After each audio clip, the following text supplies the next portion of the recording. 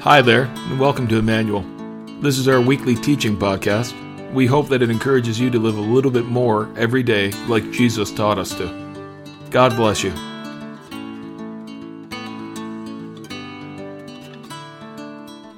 And today is the Sunday or the beginning of Easter week, and Jesus knows that he's on his way to the cross, and he knows what he has to face. I'm wondering this morning how many of you remember waving palm branches on Sunday morning in churches. I see some hands, yes. Some of you might have done that in childhood. Some of you might have done it at other churches. I know that I certainly have. And we come in on Palm Sunday morning, and we receive a palm at the door, and songs about Hosanna and waving those branches and crafts for the children. And then the scripture passage of Palm Sunday and Jesus' entrance into Jerusalem and the teaching on that as Jesus is on his way to the cross. But I couldn't help but wonder, in our churches, not just Emmanuel, but across Christians, when do we stop waving our palm branches? When do we get so mature, so sophisticated in our religion? When do we stop singing, Hosanna, Hosanna, Hosanna in the highest? And when do we start thinking that we somehow had to keep our emotions about Jesus and the good news of the gospel under wraps and so sedated? I realize some of you do not have those memories of the palm branches. Some of you are newer to your faith. Some might not be familiar with Palm Sunday at all. You may be hearing that message for the first time this morning. But we all need to be reminded, we all need to remember, beginning of Easter week, Jesus on his way to the cross, and that we will let Jesus speak into our hearts here this morning. So I need to pray into that. Pray with me. Heavenly Father, thank you for sending your Son, your only Son, so that we could have relationship with you. Thank you, Jesus, for leaving the glories of heaven to walk this earth and then to die, so that we might know freedom and joy and peace. So Holy Spirit, be here this morning. Fill this place. Hear permission to work in our midst, to touch our lives, to touch our hearts. Jesus, keep me behind the cross. Diminish me, that we might hear you speak to us this morning. In Jesus' name we pray. Amen. The passage of Scripture that Greg read for us is in all four Gospels. It's in Matthew, Mark, Luke, and John, the four writers who wrote about Jesus' teachings and his miracles and his life here on earth. And just as you and I might go to an event, and then we would come back and we'd have the same story, but we'd have some different details, I encourage you to go to all four Gospels and just read that passage of Scripture and how the four Gospel writers talk about it, and just bring in some different details. So a great way to spend an hour this afternoon. But I'm using Luke's Gospel today, and I'm using the New Living Translation. It's been on the screen, and a few more verses will be. If you have your Bibles, you might want to open those and follow along. And in the seat in front of you, there are Bibles there. Those are the New International Translation, and they're on page, the Scripture's on page 743 in those Bibles. And as we look at chapter 19 in Luke's Gospel, it begins with Zacchaeus. And Zacchaeus searches Jesus out. And Jesus meets with him and goes to his house. And we're told that salvation comes to Zacchaeus' house that very day. And that's where we're going to come to towards the end of this service, how Jesus wants to bring salvation and peace into our lives, into our homes, into where we work. So as we come into this passage of Scripture, we have Jesus making his way from Jericho over to Jerusalem. Some of you have been to the Holy Land. How many have been to the Holy Land? A few hands. I haven't been yet. So I'm using a biblical scholar, N.T. Wright, W-R-I-G-H-T. He describes the journey so well. as Jesus makes his way towards Jerusalem. Wright tells us it was 17 miles, 27 plus kilometers from Jericho over to Jerusalem. And Wright says that mile after uphill mile, or kilometer after uphill kilometer, it still seems like a long way even by car today. So you wind through the sandy hills of Judea, that he says is the lowest point on the face of the earth, through a Judean desert, so you can hear the desert environment, and climbing all the way. And halfway up, you reach sea level. You've already climbed a long way from the Jordan Valley, and you still have a fair-sized mountain ahead of you. And it's always hot there, he says. It seldom rains, so it's dusty, hot and dusty. So we can picture that. Jesus leading the way on that long walk, and the crowd making its way into Jerusalem, because it's a special time of year for the Jewish people. It's their Jewish Passover. It's a pilgrimage that they make into Jerusalem. And they anticipate the sense of getting to the top of that crested hill, and the relief and the excitement of a cooler air and some lush green growth, and it's a beautiful time of year. It is spring. So we need to come into Scripture that way and try to feel it and try to experience it as we read it. Put yourself in there, that long, hot journey that we're walking with Jesus. And then Luke tells us that Jesus sends two of his disciples down into a village. Verses 30 to 31. Go into that village over there, he tells them, and as you enter it, you will see a young donkey tied there that no one has ever ridden. Untie it and bring it here. And if anyone asks, why are you untying that colt? Just say, the Lord needs it. The word that Luke uses here is the same word that would be for mission. And we heard Jacob speak this morning of the mission that they went on to New York City. And whether we are sent on a mission to New York City, whether we are sent downtown, around the corner, if Jesus has something that he wants you and he wants me to do, it's important. And that day it was important for those two disciples to do the mission that Jesus assigned to them. And then there are verses that I love so much, and verses that have become part of my life scripture. I'm going to talk about those in a few minutes. But I want to encourage you, again, as you read Scripture, grab onto some verses and make them life verses for you. The reading verses 32 to 34. They went and they found the colt, just as Jesus had said. And sure enough, as they were untying it, the owners asked them, why are you untying that colt? And the disciples simply replied, the Lord needs it.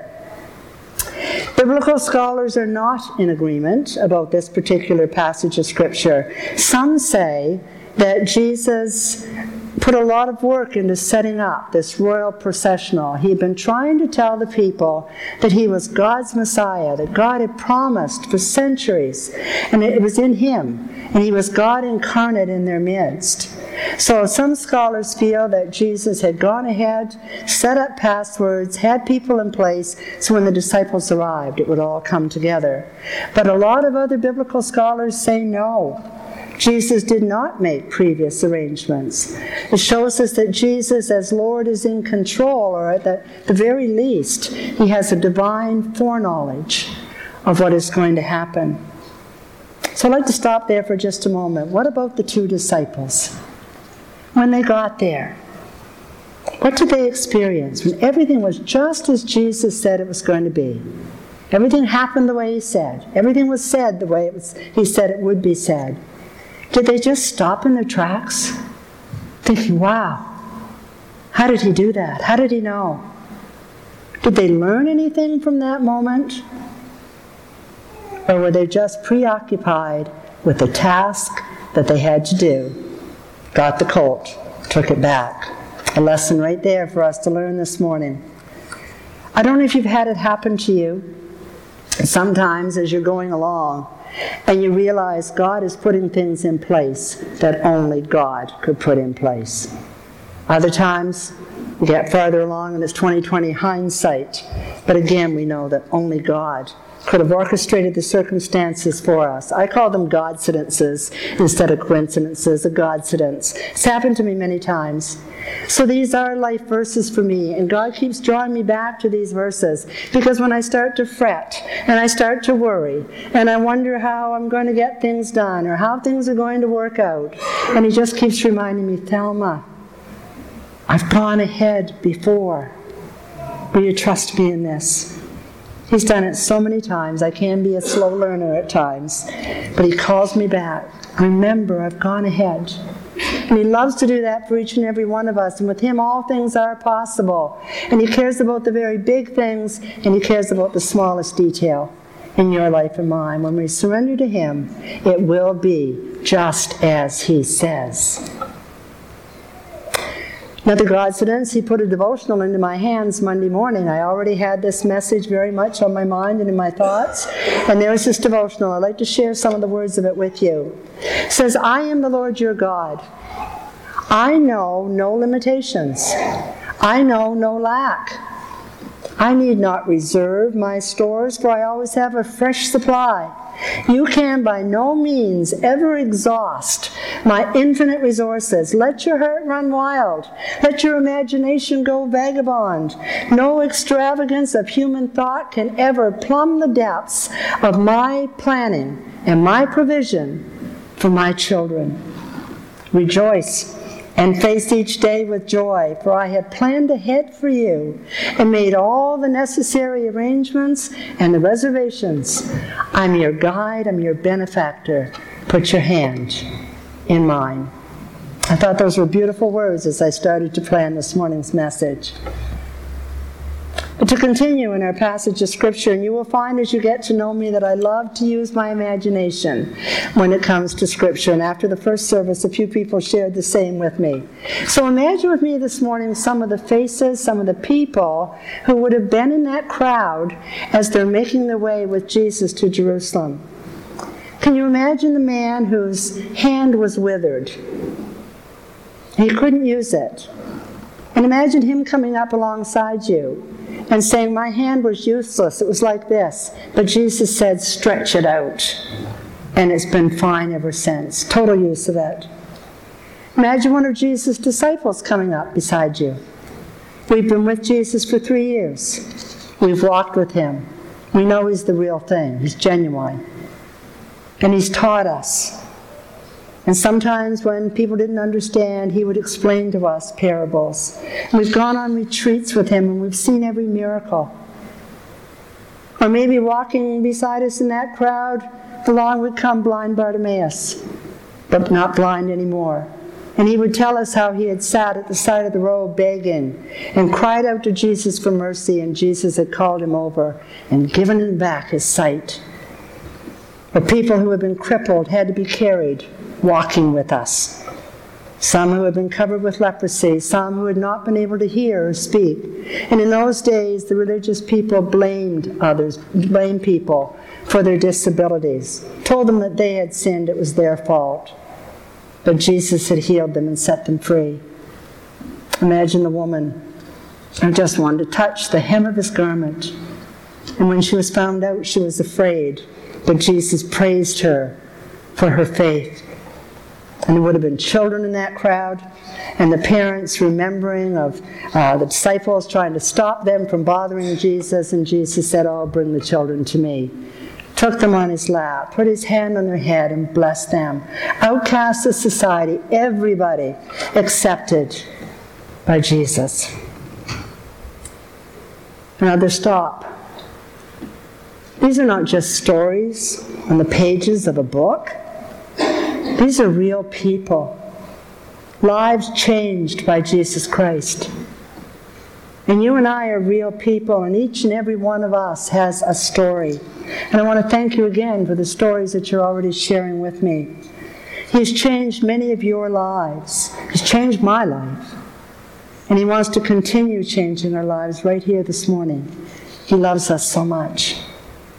So, It's no wonder that as Jesus sat on that colt, the praises began. And they began spreading their cloaks, their outer garments on the road in front of him. And they wouldn't do that lightly. A lot of them would have been poor, and they'd only have the one outer garment.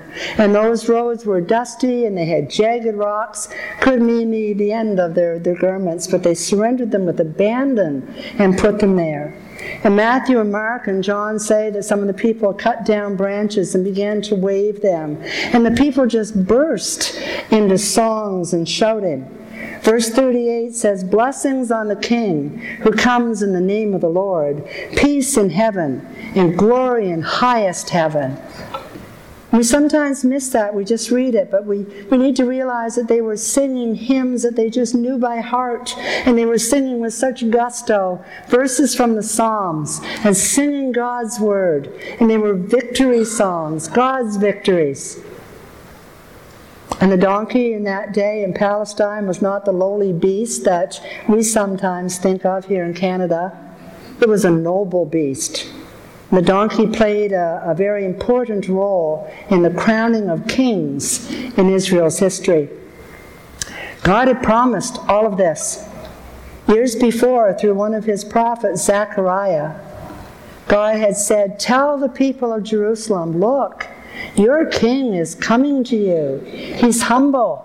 He's riding on a donkey's colt." And they were seeing that promise made by God centuries before.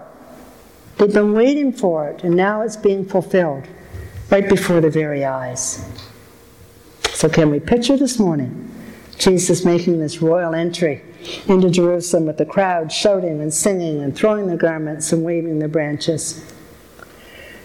But of course, not everyone was doing that. You always have some in every crowd, right? The Pharisees were there. Verse 39, they somehow got up close enough to Jesus and said, "Teacher, rebuke your followers for saying things like that." And they had their reasons. They were in fear of the Romans who were in charge and in control at that time. If they thought there was any type of an uprising happening, they would squelch it very quickly. But more so, the Pharisees, as religious leaders, were being threatened by Jesus' popularity, by who he said he was. From a perspective that was all wrong, they could not see that they had everything to gain and absolutely nothing to lose if they would believe in Jesus as Messiah. But they had their laws. They had them all nice and tidy, all categorized by number, by alphabet. They had their laws so tight, the religious laws, that those laws got in the way of the love that God had for them. Those laws got in the way of them loving their God. Those laws got in the way of them loving one another. So bottom line, they were not going to follow this man. Jesus was not going to rule over them, and they tried to stop him. Verse 40 gives us Jesus' response. "If these people kept quiet, the stones along the road would burst into cheers." I've always thought how much I would love to have a whole lot of stones across the platform and down the aisles right out to the doors. I can't test God in that and ask him to do that miracle for me. Can you imagine on a Palm Sunday if all of a sudden we're all sitting here very prim and proper listening to some preacher give a message and stones just started to praise God? Can you imagine it? Can you picture it? But going back to the description that we have from N.T. Wright about that walk from Jericho to Jerusalem, he says that after the climb, after all the dust and the heat, you crest the summit, and there before you, glistening in the sun, is the holy city, Jerusalem itself, on its own slightly smaller hill across a narrow but a very deep valley. And Jesus stops. And Luke tells us that Jesus begins to weep. Sometimes we read that quite quickly. But scholars tell us Jesus is sobbing. His shoulders are shaking. And he sobs out a few phrases until he can get control of himself. And we might want to say, Jesus, don't do this. You're the Messiah. Don't show a weakness that you might regret tomorrow. We want to say, Jesus, what is it? Are you overcome by the beauty of what God has created and the beauty of the temple, gold on the outside of the walls? Are you just tired and emotional? Have you been humbled by these praises? The people are finally recognizing you? And we might wonder, was Jesus thinking about himself at that moment? He had every reason to. On his way into Jerusalem, to the cross, he knows that Judas is going to betray him, that Peter will deny even knowing who he is. He has to face this all alone. His disciples won't even stay awake and pray with him. And then when he's arrested, they just all run, desert him. And the terrible, unbearable pain that's ahead, the inhumane execution of that cross, is that what makes Jesus start to cry, to weep? No, Jesus is not thinking about himself. Jesus is weeping for Jerusalem, for God's people. Just as Jesus had gone ahead, made preparations, knew about the colt and what was going to happen, what his disciples would find. Just as Jesus knew what was ahead for him in the days to come, he also knew what was going to happen in Jerusalem's history in the next few years. Decisions of political power that didn't have to happen, but those decisions would lead to that beautiful city being completely destroyed to rubble, but with needless pain and suffering for the people. And pain and suffering break the heart of God. But even more, and from verses 42 and 44, Jesus says, "How I wish today that you of all people would understand the way to peace. But it's too late, because you did not accept your opportunity for salvation." As he looked out at Jerusalem that day, he would have remembered probably how Pilate had killed so many Galileans in that place, how the Tower of Siloam had fallen there, how he, as another Galilean, was going to be crucified, and also how in a few years the towers and the walls and the temple itself would all come crashing down. And he tried and tried over and over again to warn them. Yes, God is a God of love, but God is also a God of justice. And over again, he had called them to peace, tried to help them understand the way of peace. He was right there with them, God incarnate, God in their midst. And for true lasting peace, they needed to receive him as king. Jerusalem, the city, the temple, the people, they had missed God with them, and they of all people had not understood it meant salvation and peace for their lives. Well, that was the first Palm Sunday. And this is Palm Sunday 2018. And Jesus, God's Messiah, was there at that time in the midst of the people. And Jesus, God's Messiah, is right here in our midst this morning. And he's offering you, and he's offering me, salvation and peace for our lives. And it's not too late. As I prepared for today, I had to ask myself, do I have the peace, the depth of peace that Jesus offers? I had to do some soul searching. And my answer came to yes and to no. And the yes is that yes, I have the peace of knowing that Christ, through the cross, the resurrection, has called me to himself, and I will never be separated from him, now and for all eternity. I have that peace and assurance. But I need to keep growing, day by day, moment by moment, staying right where he is in his presence, to have the peace that I can only have with Jesus Christ. Some of you this morning may be new Christians, and you're on fire for the Lord, and I say to you this morning, keep on growing. Be in the Word, be in prayer, worship with other Christians, stay close to Jesus and keep growing with him. Some of you have not found that peace at all. Maybe you're hearing about it for the first time, or maybe you've been saying no to it. Other things in your life. We are having a baptism next Sunday. But maybe He's speaking to your heart this morning, calling you. And some of you have heard the Palm Sunday message year after year, time after time. And you sit faithfully in these seats, and you work hard, and you serve in the kingdom. But you may have to admit this morning that you've lost the peace of being with Him, relationship, enjoying Him, trusting Him. I hope this morning that in your hearts you're saying, yes, Jesus, call me back to that.